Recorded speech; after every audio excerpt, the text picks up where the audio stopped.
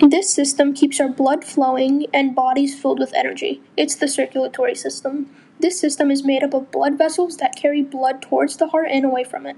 The circulatory system delivers needed materials to cells, removes waste from cells, and fights diseases in the body using white blood cells. There are three parts of the circulatory system that work together: the heart, the lungs, and the blood vessels. The blood vessels consist of arteries, which take blood away from the heart, veins, which take blood to the heart, and capillaries, which connect the two. There are two types of circulation: systemic circulation and pulmonary circulation. Systemic circulation moves blood between the heart and the rest of the body, while pulmonary circulation moves blood between the heart and the lungs. One disease of the circulatory system is coronary artery disease. This is the narrowing or blockage of the coronary arteries. CAD is usually caused by a buildup of plaque like cholesterol and fatty deposits. This can cause chest pain and even heart attacks. Did you know that if you were to lay out all of the blood vessels in an average adult, they would stretch about 60,000 miles?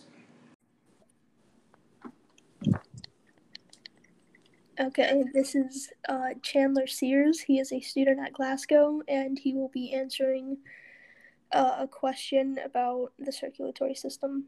So, name three parts of the circulatory system. Name the three parts of the circulatory system. The three parts of the circulatory system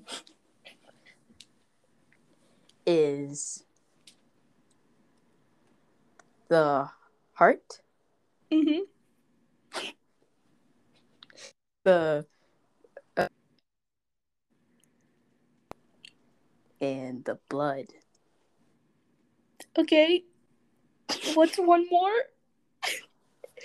What do you mean? You said three. Yeah, I did say three. What's the other one? There's another one.